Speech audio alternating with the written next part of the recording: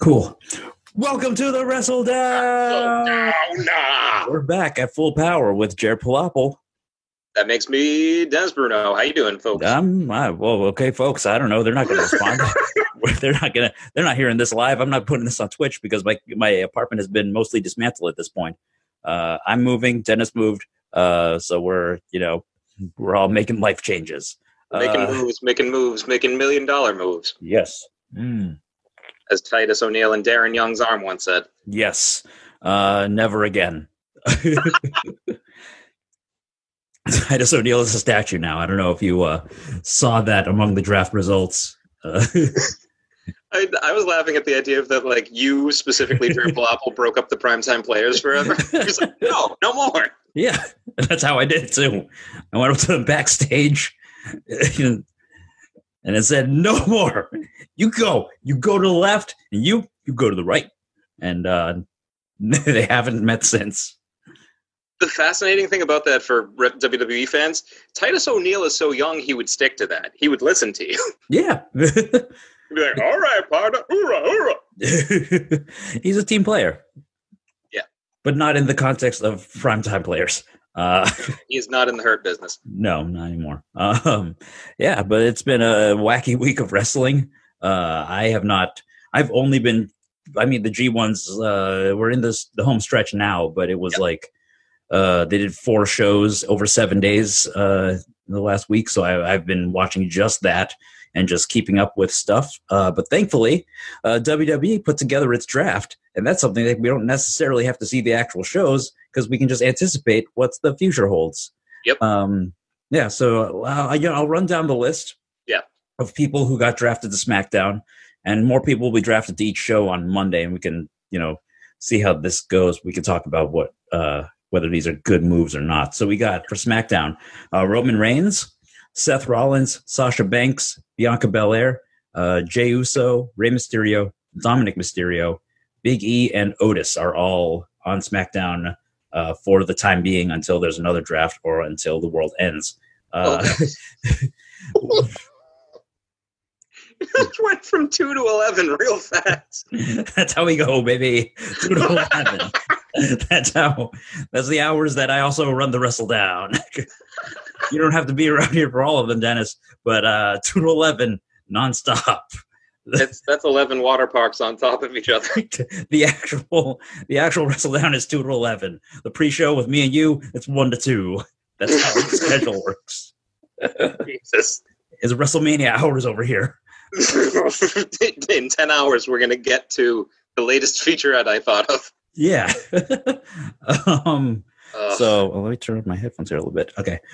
So do you think this is like a good roster? I'm pretty happy with everybody who's here. I think we should also note that the big news is that the New Day got split up among the debris out here.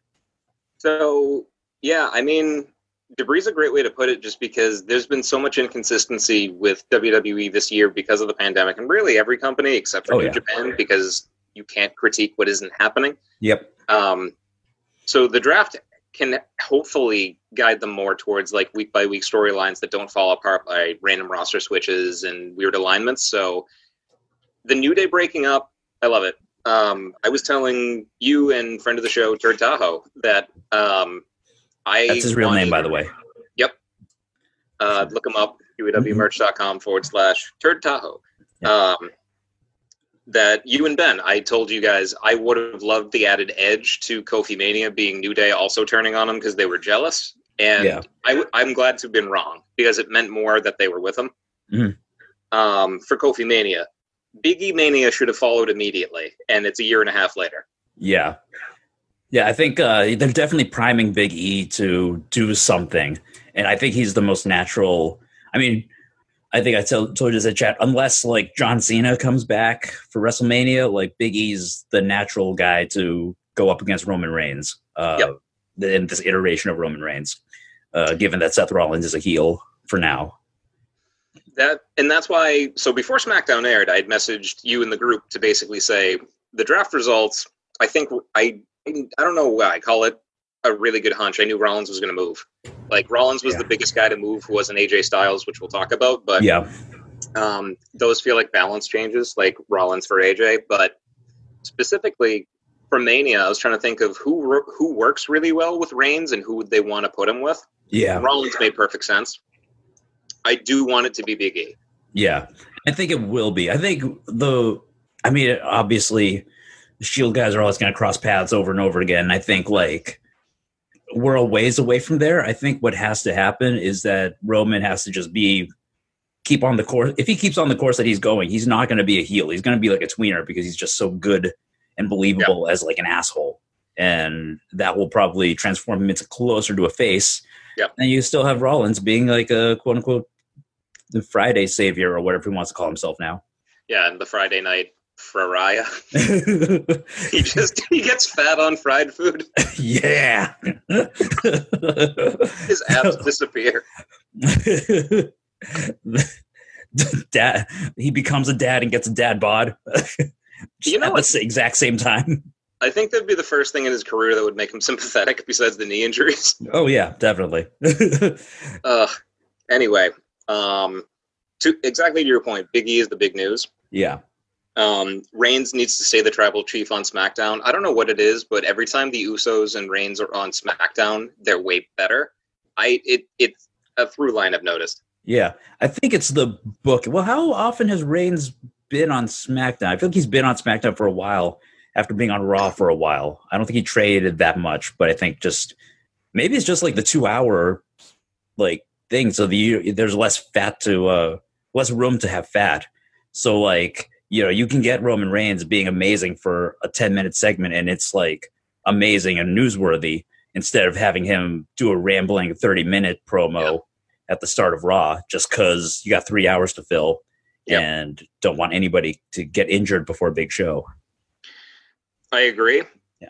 To add to that, I think that it's something you and I haven't talked out, but tons of people online have commented on, is that like Friday is the end of the week. They don't have the crazy touring schedule from the weekend, pay-per-views, Mondays. True. So they're less burnt out. And there's more, I was thinking about this as you were talking, like there's more pre-production. There's more video segments. There's more of a variety show feel than Raw. Raw feels like a car crash every week. Yeah. Yeah. Raw is just like, it's a stew where you put everything in the stew. Everything that's in your kitchen, you just put it in. Raw Underground, whatever. Retribution, throw it in there. It's just a hockey mask floating on. You want to have, I don't know, just some random tag team matches, they can go in there too, whatever. SmackDown, you got to like cut it down to 2 hours. And I mean, with commercials, that's about 80 minutes. Yep. So it's a much leaner show. And I think that showcases everybody a lot better. Yeah.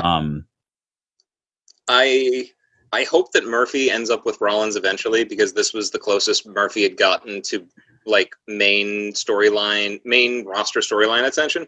I think that's gonna come. It would be kind of surprising and actually very disappointing if he didn't come along with Rollins. Just it's weird that they first off like imported the entire Seth Rollins and Rey Mysterio feud except for Murphy, and they're doing this like kind of Romeo and Juliet thing with him and Rey Mysterio's daughter. Which fine, sure. But if it feels icky.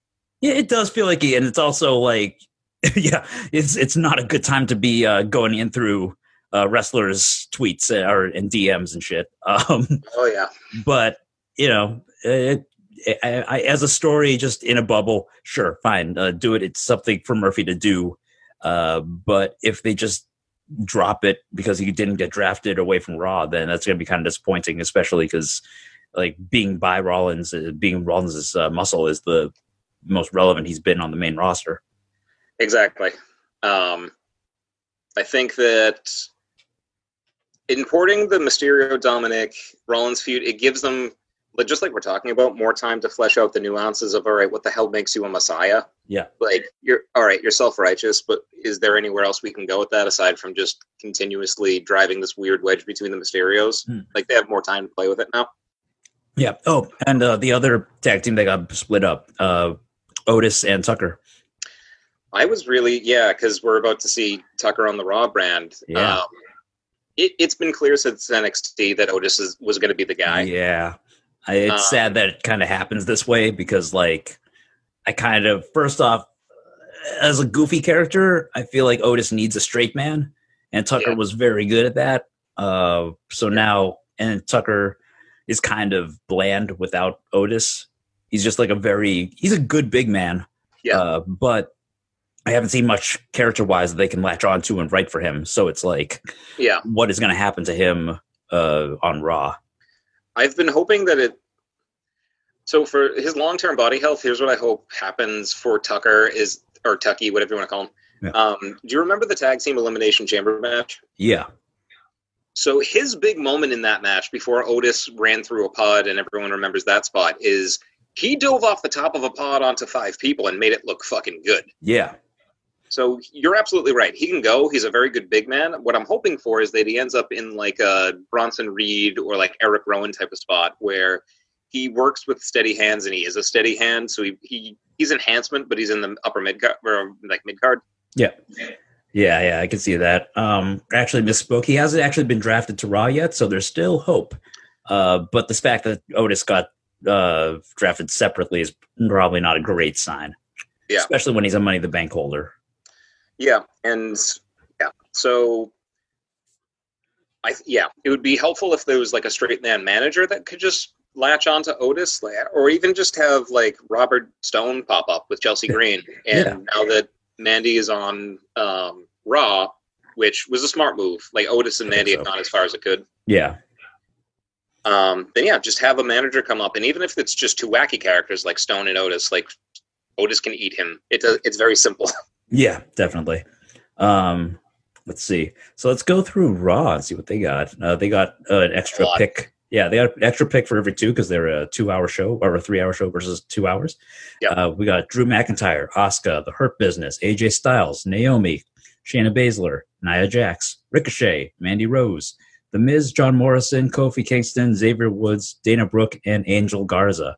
I think it's very hopeful to me that Dana Brooke and Shayna's a champion, but Dana Brooke and Bianca Belair being drafted, even though they haven't been used all that much, is hopeful for me because it shows that somebody cares, especially because they got drafted on the first show. Yep. I 100% agree. And with Bianca specifically, it's this weird habit that they have in their booking where they almost make roster members who debut on a main brand wait 6 to 7 months mandatory, and then they use them. Yeah. That's exactly Bianca. There's nothing to talk about on her main roster debut. She messed with Zelina Vega a little bit. They tried to get a storyline going on Twitch, which was really fun to try to get that going. And it didn't go anywhere because the powers that be don't fucking watch Twitch. Yeah. I think part of it is probably that it's a very big boat to steer. Yeah. So like everyone knows, your Seth Rollinses and your Sasha Bankses and whatever, who like you're using every week, and then putting someone new in there takes time to figure out what they can do and the nuances of that character. So it takes forever between debut and like being a regular part of the show, which is unfortunate because someone's heat can go away, like that instantly. Mm-hmm. But I think these changes are pretty good. It's funny that AJ Styles is back on Raw. He's got to be one of the most traded people of any. Yeah. Just wherever Paul Heyman goes, I guess he has to be the opposite place. Well, the reason why is that Paul Heyman tips the Earth's axis, so he just slides to whichever show on the flat Earth. It's amazing. It's amazing that he can have that much gravity without Brock Lesnar next to him. No matter how big Roman Reigns is, he's not quite the muscle mass. No. Makes sense that they kept the champions on there, of course. Yep. And I'm interested to see if like the New Day members who went to Raw stick together, or if they're just like going to have a clean break and just go off on their own. I've wanted a Xavier Woods singles run for a long time. Yep, so is he. And basically, I think this came up on Breaking Ground or Up, Down, Down. I forget exactly where, but Xavier basically said Road Dogg or Triple H, I think it was Triple H, walked up to him backstage in NXT, and he was like, you should be main eventing like arenas around the country on the Dark Show circuit as world champion, but you're 5 inches too short. Yeah. And they stick to that. They really fucking do, because for Xavier's entire WWE career, he's been jacked to the fucking gills. His arms are huge. Yeah. His chest is always in great shape. Like, every single part of his body is as in shape as it possibly could be because he doesn't have to wrestle every night. Right. but also he's wise about his nutrition and workouts, and he's like magma level charismatic. So if I hope that he gets into like a U.S. title feud versus like a 24/7 title feud, but I have total faith he'll kill whatever he's given. Yeah, I think like just given what WWE tends to do, I think a mid card thing is like his ceiling. Unfortunately, another company would be another story, but I'd be happy to see that too because he can work, and since he's been injured for a little while, it's like been a while since we've been able to really see that. A lot of these changes, I think, you're right. Rollins and AJ are the biggest changes happening, and they took Rollins' entire feud to SmackDown, so we'll see how that goes. But otherwise, it's like not a massively different change in rosters, which I think makes some sense just because like the pandemic has kind of made everything be in stasis for, most of the year. So maybe you haven't seen everything that everybody can do. And also I think Miz and John Morrison being on Raw is a good move. Yeah. Just because there are only so many tag teams. You can probably just plug them into another feud with whoever's on the show at the end of this draft. And an underrated comedy and performing skill is improv and people who are good at it. And Miz and Morrison are the best improvisers in the WWE. They absolutely do well on live television for longer than anybody else. Yeah, definitely. So we'll see how the draft turns out on Monday with the rest of them. A partial list of, I guess there's, according to Cage Side Seats, the list of wrestlers eligible to be drafted that haven't yet. Murphy, Shorty G, Lucha House Party, Tucker, Humberto Carrillo, Drew Gulak, Elias, and Mickey James. It seems small for Raw to fill out like 3 hours, so we'll see whoever else might be eligible at the time. So, and that is the list as it's printed. And I always get mad as a fan who takes it too seriously that any faction didn't get taken as an individual thing. Like, you really needed Dana Brooke, you couldn't take the Lucha House Party. Yeah, it's weird. Like, why would you not take 3 wrestlers in one pick? And why does Raw get 3 in 1 when they already get 3? Anyway. Yeah. The biggest thing that stuck out to me is like this is the biggest main roster moment of Dana Brooke's career, and it has nothing to do with her wrestling, and that says everything about Dana Brooke. I know, it's too bad. I hope that she's been showing so much improvement, and they like do showcase her every now and then for like a second at a time. So hopefully it's just because she's young and they can use her later. Also weird that Retribution wasn't mentioned at all after Ali is now their leader. That felt super fucking weird. That's true too, though. Are they still quarantining? I've lost track of time thanks to the G1 and the whatever. Was it announced that they had to quarantine after Monday? I think it was maybe 2 weeks ago. So maybe they were back on Monday. I don't remember. I don't remember what's going on because I've only been watching the G1. Okay. Yeah. So Mustafa Ali came out as their leader. I heard that. Yes. They were all in person when they interacted with him. So that's what I'm saying is that Retribution now has a new charismatic main roster member leader. Yeah. And he tweeted hi Kofi after SmackDown. So it seems like they're going to come after Kofi, which also implies they're not going off of Raw. Yeah. I think, maybe that's why. Maybe it's because the draft's only happened on SmackDown so far. Yeah. And they'll do something on Raw. And maybe they weren't eligible. Maybe that was in their contracts that they could only destroy Raw. Their grievance is Raw specific. What if their social media handles get drafted to SmackDown, but they stay on Raw? I'd be for it. Whatever. SmackDown's got some good social media people like Bayley and Sasha and whoever else. Yep. So that is the Raw draft, the WWE draft. We'll see. I think it doesn't make any major changes, but I think it's, they'll freshen up the undercards of the show a little bit. Yeah, I agree. Let's see. So were you asked if I wanted to talk about Stardom on the show. Did you watch any of it? I have not. Like you said, I had to move this week and had other stuff come online. I saw, I followed Julia and all the major stars of Stars, Stars the faction, but Stardom, on Instagram and Twitter. So I don't read the results because it's Japanese, but I see the pictures, so I only have some idea of what's happening. Okay. There is a We Are Stardom Twitter that has they post too many results, in my opinion. I've been spoiled by them more than one time. But they just had a fucking massive show October 3rd in Yokohama. It's a big like arena show. It might be the biggest show I've seen in like since COVID hit. At least in terms of the size of the building. Yeah. They darkened the whole thing so you can't tell how many people are there, and I'm sure it was like a third capacity. But excuse me, in terms of production value, blows away anything that Stardom's done to date out of the water, I think. It looks like a much bigger league situation. And it was a stacked card, which I was very happy to see. I think all except for the trios championships, every championship was put on the line. Let me get the results up here. Yeah.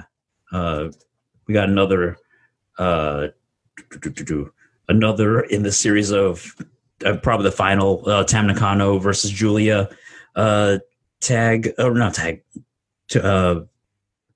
of Stardom title matches, which is always a good show. Why do you want to talk about Julia specifically? Because you brought it up when we were talking. Because I think she's the breakout star since. Yeah, because she's all over the We Are Stardom social media, and she gets served to me the most in Facebook, Twitter, and Instagram. So the internet seems to think these aren't fan accounts; these are just like other wrestlers, Julia herself in the company, that she's the star. Yeah, and you're way more passionate about Joshi than most people I know, and Mayu is the star. So I'm curious what you think is if this is like the beginning of a change of the guard, or if if she's there now.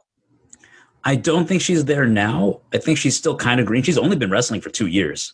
That's crazy. Yeah, and she's their second highest champion right now, but she's also got charisma for days and and a great look. You know, she is very good in the ring. There are just times where it's like, that's an ambitious spot that's taking you too long to set up. Yeah. That kind of like little transitional things that could get smoothed over time. But she definitely is being positioned as one of their top wrestlers. She's, the leader of a faction that they are like 2015 Roman Reigns is laser focused on like making strong. DDM is always in contention they're holding Julia herself is holding 2 titles right now. The 6-woman title and the Wonder Stardom Championship. So they're very, and the other DDM members just competed for the tag titles at the same show. Micah and Himeka having a great match with Utami and Talsaya.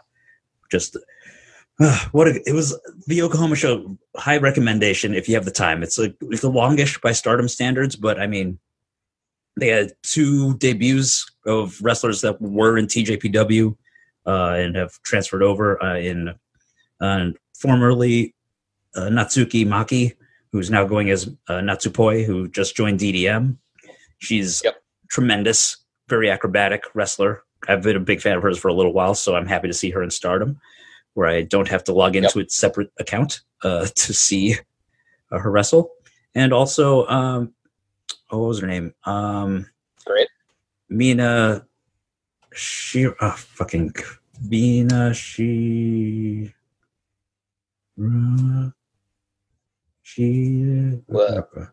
damn it, I can't remember.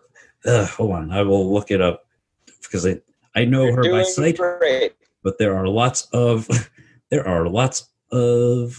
syllables, and I did not sleep too well last night because my cat was anxious about something, and my girlfriend spread out like a starfish.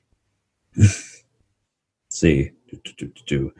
I think that you just solved why Keaton was anxious. Yeah, that was. He hates starfish. Yes, that's true. And that's first off because they're hard and not soft, unlike him.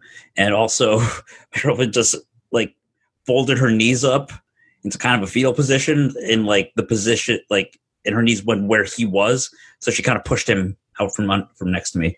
Mina Shirakawa, there we go. I couldn't remember if it was an R or an N. But yeah, she's now she will be teaming with Tam Nakano in their tag round robin tournament that is starting up just as the G1 finishes, because I'm never done with tournaments anymore. That is how the year has been. Yep. Yeah. So let's see. So like those were the two big debuts coming in there. The high speed championship between Azumi and Starlight Kid. Let's see, Goddesses I talked about, and the World of Stardom Championship held by Mayu was defended against Sayuri. I just barely finished watching it before I had to get off to start the show, and I'm glad I did not stop right after the 3 count, because I would have missed Mayu tripping over the trophy that they gave her for a successful title defense. Delightful. It didn't break the trophy. Maybe they extra, guard them like now that she's champion. Yep. Yeah, it was a tremendous show. They, like I said, production values through the roof. Better miking situation in the ring than they normally would have. Like to the point where at some like early on you could hear Julia's like the leather in her pants squeaking. Is how high, and like a water bottle like creaking is how like how high the mics came off. Oh, and I also almost forgot the major news. They had the Oedo Tai versus Tokyo Cyber Squad match to disband the loser of that tag match. Yep. They didn't even pretend that Tokyo Cyber Squad was going to stay together after it. The perils of releasing the card for the next show before the show's already happened. They'd already kind of showed their hand that all the TCS members would be scattered to the wind. So we will see how that goes. But it was Jungle Kiona and Konami. Go ahead. I was going to say, I think it's for the best. Yeah. And I'm eager to hear like who it was and how they did, but I think it's in the best taste possible to either do one of two things: never break it up, or break it up as soon as they could. Yeah.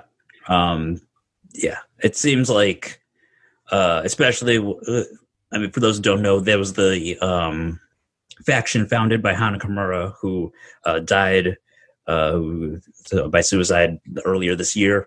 I think her mother kind of put some of the blame on like Stardom management for not intervening with her a little bit.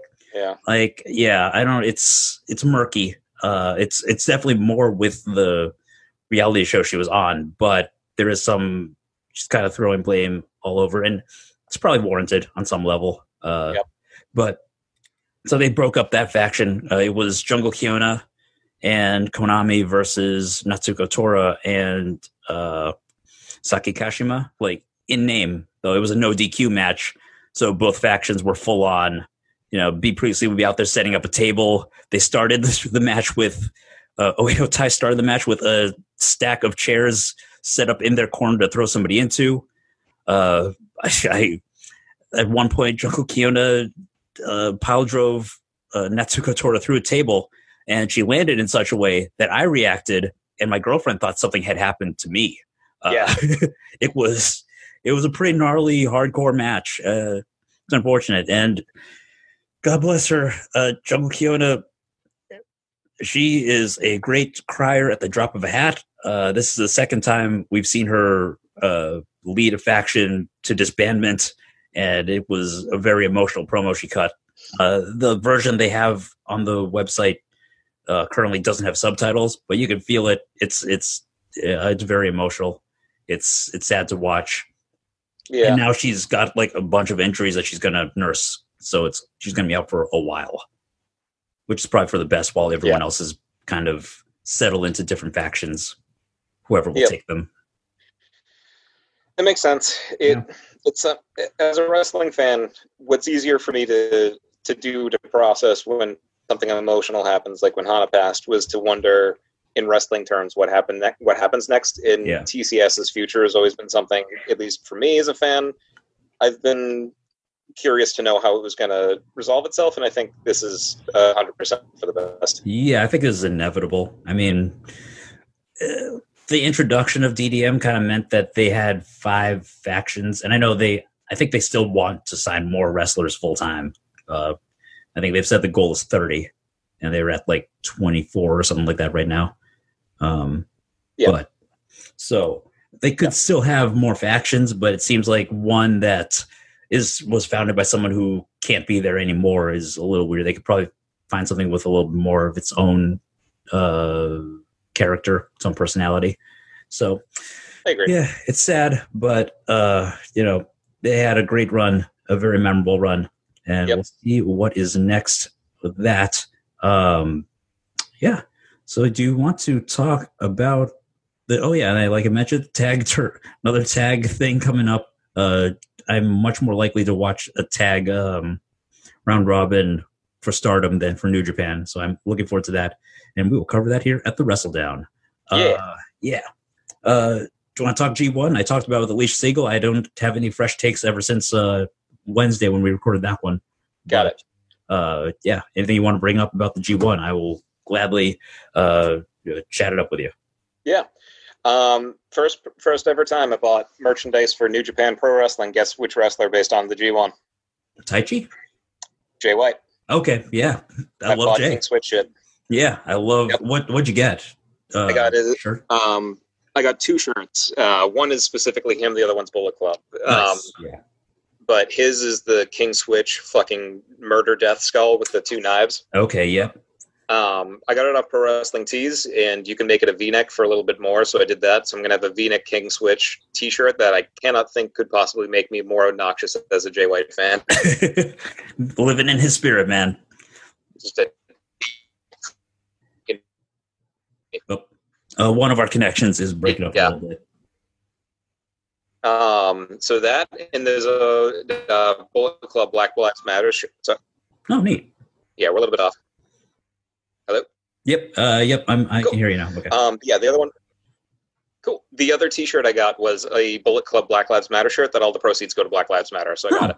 That's neat. Yeah, absolutely. I have too many wrestling shirts now, and as I'm moving, I'm like, oh yes, I need to cut down on things in general. So I will not be buying shirts, but I have I don't think this has been a particularly standout year for Jay White, but only in the sense that I think he's been excellent the past 2 or 3 of them. Yep. So the bar is really high, and he's at that bar. I've been loving his work as always. It's the guys like Taichi and Yoshi-Hashi that are blowing me away just because they are putting in the work of their lives this year. Yep. That's what I have noted. This is the Taichi coming out party year, and I think the biggest mortar shell to signal that was beating Minoru Suzuki Lane. Yeah, I wondered about that on the previous episode. I think that might be the passing of the torch for Suzuki-gun. I think they can just be together forever with Suzuki as a figurehead. But him, he might be the biggest threat of that group going forward. Yeah, and I think that the only reason I'm convinced they'll change names is that if the rumor is true about Suzuki moving to Noah, they're probably not going to want to advertise a wrestler for another company. Oh yeah, I didn't hear that rumor, but if it is true, yeah, that makes a lot of sense. So Taichi's doing amazing. Zack Sabre had kind of a wishy-washy start of things, but his wins are more dynamic than anybody else's, so he's just a ton of fun to watch. Yeah. Did you see his match with Yano? Not yet. Oh, you gotta. Obviously it's a classic. But I think it's the longest Yano match of the tournament so far, and it is packed to the gills with bits and humor and wrestling. If they had a stage show, I would buy 4 tickets, just 2 for me and my girlfriend, and 2 for chairs that they could use as props against each other. Oh yeah, they put on one of my favorite matches of the tournament just because it was so unique and funny. I thought that you were going to say 4 chairs, 1 for you, 1 for Alyssa, and then 2 for Keaton, so that he get an option. Well, he can sit on my lap. That's a very good option. Yeah, he likes that a lot. Yeah. But yeah, it's funny, you mentioned the longest match that Yano's had. Jared, tell me and the good people, what does the G and G1 stand for? J. Go to Oh, yeah. Oh, right. Yeah. Yeah, Yano is also had the shortest match in G1. Listen, it's not going to stand for Goto when that guy's been at like 4 to 6 points maximum. Yeah. No, he's not going to win. It's just, the only time he busts out that special pinning combo is to beat Yano, and it's fucking great. Yeah. He won in 18 seconds on a, by all accounts, jacked up shoulder. A lot of jacked up shoulders going around these G1s today. It's probably because everyone takes like 30 German suplexes a night. I'm just happy it's not Yoshi walking around bandaged all the time. It's like, instead we just get to appreciate that he's winning sometimes. He's won once. YOSHI-HASHI? Yeah. He peaked early. He only ever... Yeah, that's true. That's sometime singular.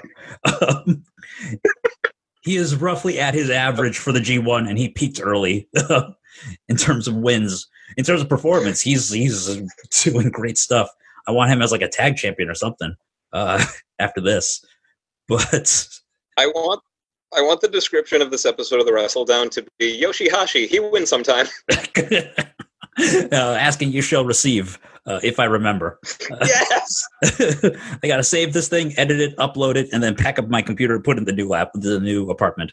Yeah.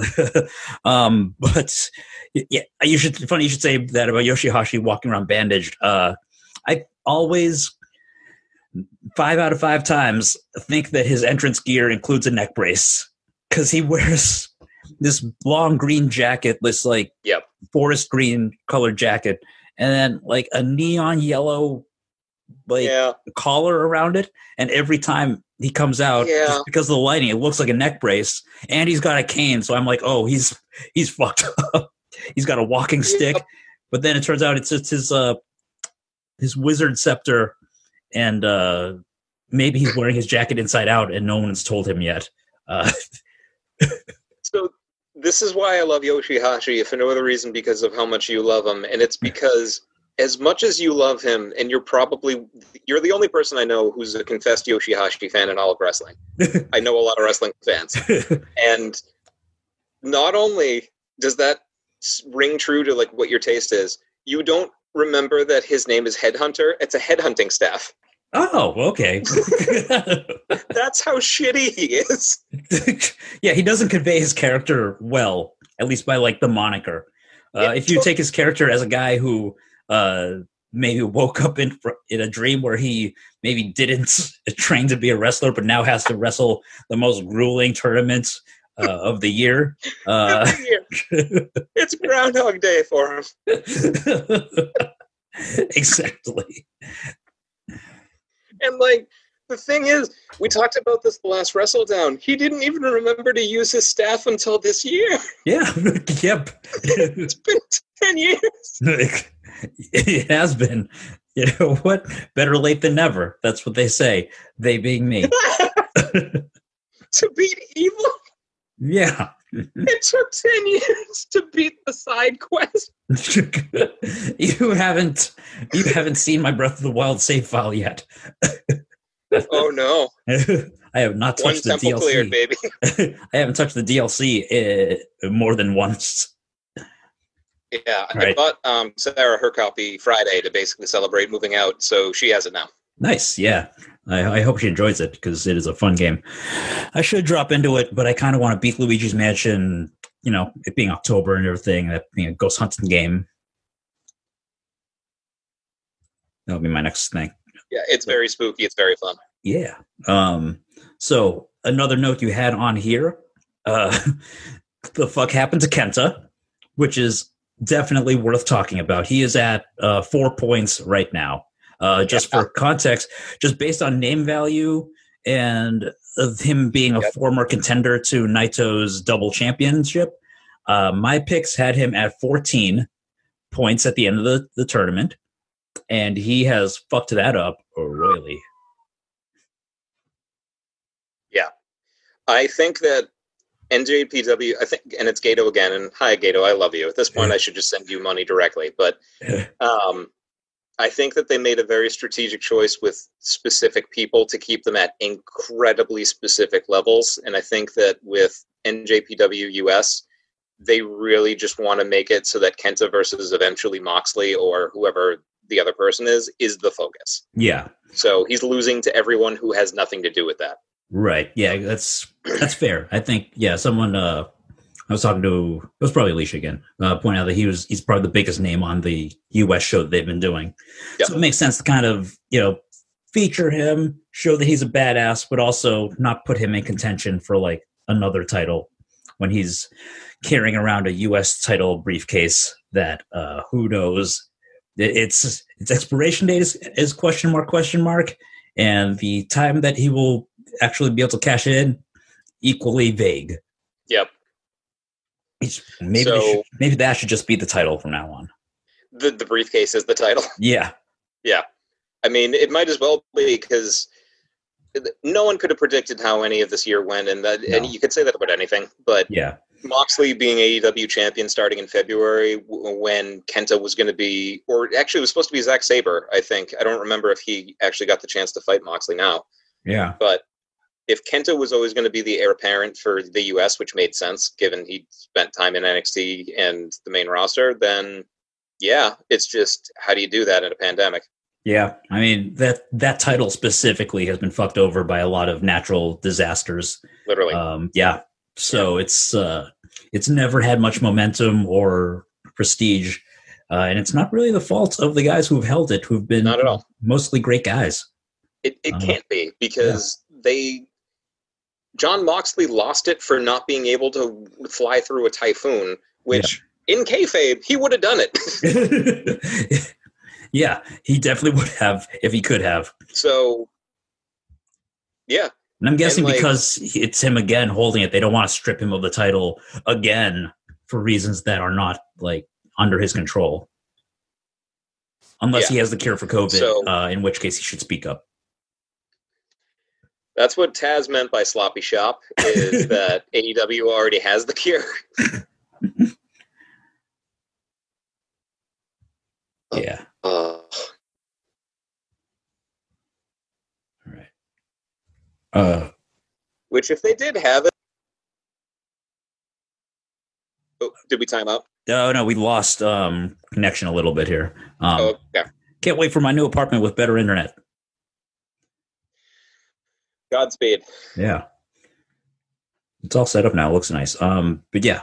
Yeah, you also had on our little thing here, no aces, poor Tana. Yeah, Tana's 3-4, which that I'm not going to get into the wins and losses. Just he's not doing well. Yeah, I mean, I think he's definitely, like, this is his transition year into New Japan Dad, like, permanently. I think. He's just going to be like a guy who, he puts over younger talent, and that's fine. He had his like miracle win of the G1 like 2 years ago, so it makes sense that he's not doing great, but he's also not doing terribly. I mean, he's got 6 points. If Naito wasn't in the like a very defined lead, he'd still be in the running. So it's not the worst. He's not YOSHI-HASHI or Kenta, but he's certainly not Evil or Naito right now.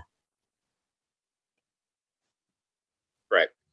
What's really, really, really, really fun to me, as far as your commentary on Tana, which is 100% true. Can you guess what the match length was with him and Yoshi? Okay, off the top of my head, him and YOSHI-HASHI, 20 minutes. Yeah. Why? It's Yoshi. Well, okay, but YOSHI-HASHI is not a guy who like generally loses. His defining quality is that he has a lot of heart. It's not that he's an easy guy to beat, which is kind of how they're treating Kenta as well. Yeah. It's not that he's like you show up and then you beat him in like 2 moves. You got to fight for it, but you're probably going to win. It was funny because during what match was it? I think Kenta versus Sonata. Kevin Kelly had a call that was like, "You've got to be at your best to beat Kenta," and I was like, "A lot of people in a row being their best, Kevin Kelly." It's too bad this tournament brings out the best in everybody, or he would be stomping around on everybody. Oh my god! I mean, hey, and honestly, that is part of the appeal of the G1. Everyone wrestles like they're in the main event. It's very good. Yep. Yeah. Yeah. It's interesting that they I mean, we could talk about before. We had also want to talk a little bit about the storylines that are being told here, and I think the overall one is that both blocks are very much up in the air, and we're getting down into the stretch where pretty much everybody, a lot of people are at like 6 to 8 points, basically. Yeah.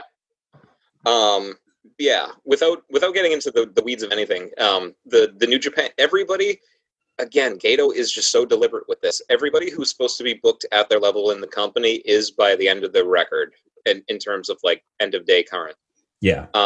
So the people you expect to be like logical finalists there's a few surprises in the middle, and Yujiro can't win.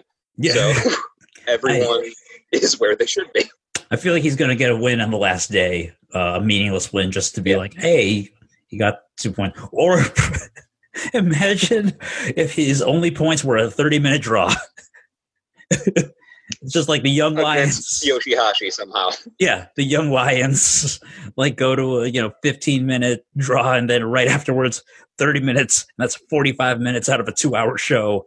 Just those two matches. I think they already fought, but what I wouldn't give for it to be Yujiro and Jeff Cobb, and it's just 30 minutes of rolling schoolboys. They might have fought if it was like today, but or yesterday. But yeah. That would be very funny. Just because like he already fought Suzuki, he already fought Okada. Like he fought the people that like status wise, it seems like you already knew who was going to win. So now it's just fun. Yeah, exactly. In my picks, I had him losing to Cobb as his only, or no, him beating Cobb as his only 2 points, and that can still be true. I think I've not seen the results. Yeah, I still have to catch up on. I know nothing about basically last night's, because this is being recorded on the Sunday the 11th. But I don't know about the 10th, and I was starting to catch up on the one before the 10th, which had Okada versus Shingo in the main event. And I haven't seen that yet, but I'm excited to. Same, yeah, It's been a fun G1. It hasn't been my favorite. I think I'm kind of spoiled because I just watched so many tournaments in August, but overall it's been a good time, and I'm interested to see where this leads us, going into Wrestle Kingdom. As far as G1s go, just this is my very limited experience as a New Japan fan. I'm with you. I think that a lot of it has to do with quarantine, but just enthusiasm in general is just kind of it's different. It's impacted, but it's still good. I would say last year's was more exciting because it felt like a Kota Ibushi coming out party. Same, yeah. The year before was Tana's miracle win, which felt rote. It felt like Kenny Omega's not going to sign, so they're going to have Tana win. Right. And then the year before was Naito's returns, and that honestly was the most exciting of the last 4 years because it felt like this was going to be Naito's moment to get back on top. Yep, same. I think part of the problem is that Naito as double champion doesn't have a clear arc. Like we've seen, I'm going to be like a broken record here because I talked about this on the last episode, but we've seen like his hero's journey from like not being accepted by the fans to winning them back and then getting his moment in the sun like tenfold as a double champion, winning the second day of the biggest Wrestle Kingdom of all time. But now, not only is he like just there, he's also like the fact that he has 2 titles is kind of a bottleneck because it's not clear how someone's going to get one title off of him without the other. So Sonata beat him. I mean, I'm hoping that like the rationale at the end of the tournament is like Sonata won, you get a IC title shot, but your G1 record is dog shit, so you don't get a world title shot. But we'll have you for the IC title, see if you can beat Naito for that, and then we can separate the belts again and have an extra main event level story going on. There you go. Yeah. There are ways they can do it, and because it's Tetsuya Naito, there's no boring way to do it. And Gato's creativity as a booker abounds. I didn't see evil coming and I love that Evil came out this year, even though he's more of like a mini boss. Yeah. So to deconstruct the reign of Naito is going to be fun. And to your point, there's no arc, but New Japan is very specific with callbacks. So we still don't understand as an audience from Naito's mouth, because that's the only way they really write storylines, is what does being the Shuyaku of NGPW really mean? Yeah. You said you wanted to be the top star in 2017. You promised you would be. You missed. 2 years later, you are. Yep. What define that for us? Show us through your wrestling what makes you the Shuyaku of NGPW. I think that's next, and I want to see how. Yep. So far, it means having the longest matches of the G1 and taking up the most of my time, for better and worse sometimes. And did you get to his match with Sonata? Yes. Yeah, I watched that one. Holy shit! The lovable loser Sonata storyline of just I suck at everything except my boss, and now I can't lose. Yeah, he. I talked about this with Alicia. He was very down on that match. I was up on the second half, but it's one of those things where I'm like, all of these Naito matches, you can cut 5 minutes and have the same story and the same emotional beats. Yep. It just seems like the story is that he's taking his time, and his game plan is to wear everyone out with cardio, basically, which is and Skull End. Oh, I meant Naito. Sonata's deal is fucking. I think he's just trying to find his way in a post-evil world. I think he's going through a bad breakup. Is his deal? Effectively. Yeah, that's fair. And also, I just had a fun idea of what if the subtext to Sonata and YOSHI-HASHI, because the three of them with Naito had the same tryout for NJPW when they were trying to become Young Lions. Yeah. What if in the tryout, Sonata and YOSHI-HASHI's souls switched, and they've been trying to go back ever since? It makes sense. It makes as much sense as YOSHI-HASHI's gimmick. And what I mean by that is that YOSHI-HASHI's constantly trying to win but can't, and Sonata is so talented and doesn't win. It's fair. I think that's so. Their souls are screaming against their skin. Maybe that's what happened in their match. YOSHI-HASHI won, and it broke the curse. I hope, just for YOSHI-HASHI's sake. Yeah. I mean, Sonata losing to Yano obviously makes sense because Yano is going to outsmart him every time. But YOSHI-HASHI, that must have been a wake-up call to get him into ring shape for Naito the next night or the next B-Block show. Oh, man. Yeah. It's been a good bunch of weeks. I think we should wrap it up here because we're probably going to have... I mean, let's see. If we're recording next on the 18th, we're probably not going to be able to comment on the G1 finals. Maybe we should do it the next night so we have time to do watch the G1 finals. So the 19th? Yeah. Yeah. And talk about it then, because I think that'll work better than...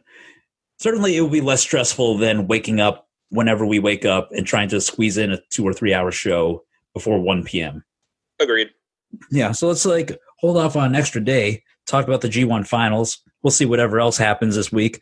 Hopefully things are still good and nobody dies. Is there anything you want to add for the end of the show? I don't know if I can top that. Hopefully no one dies. Okay, here's an angle. As a wrestling fan, it's all I hope for. I know. I feel the same. But yeah, here's something I hope never dies. R-Truth is 24/7 champion. Yeah. It is. It makes me happy because it's the 24/7, 48. Yep. 7. 7-Eleven. 7-Eleven. I-95 South. European television champion. only our half of the country can really get that I-95 South pride. And you know what?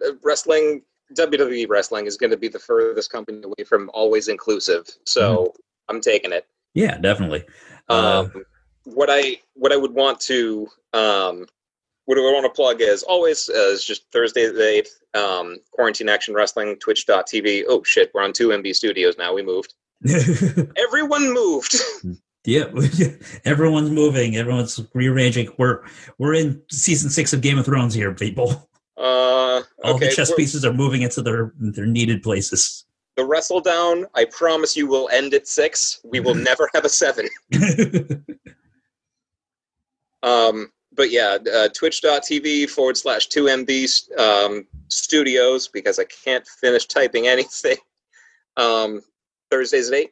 And what I want to plug specifically to wrestling is look at all the R-Truth 24/7 title skits of the last 3 weeks. So from the 11th backwards, Akira Tozawa tried to hide in the ocean and sneak up on him. I'm glad that he's still...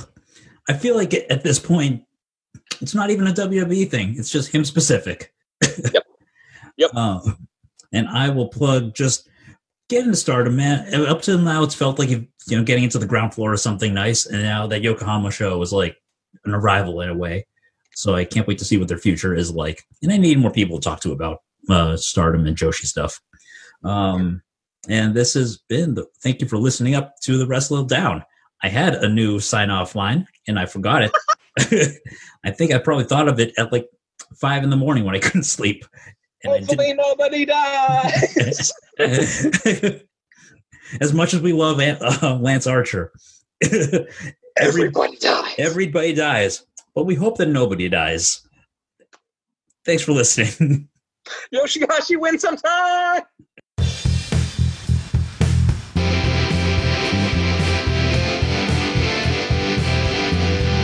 Wrestledown.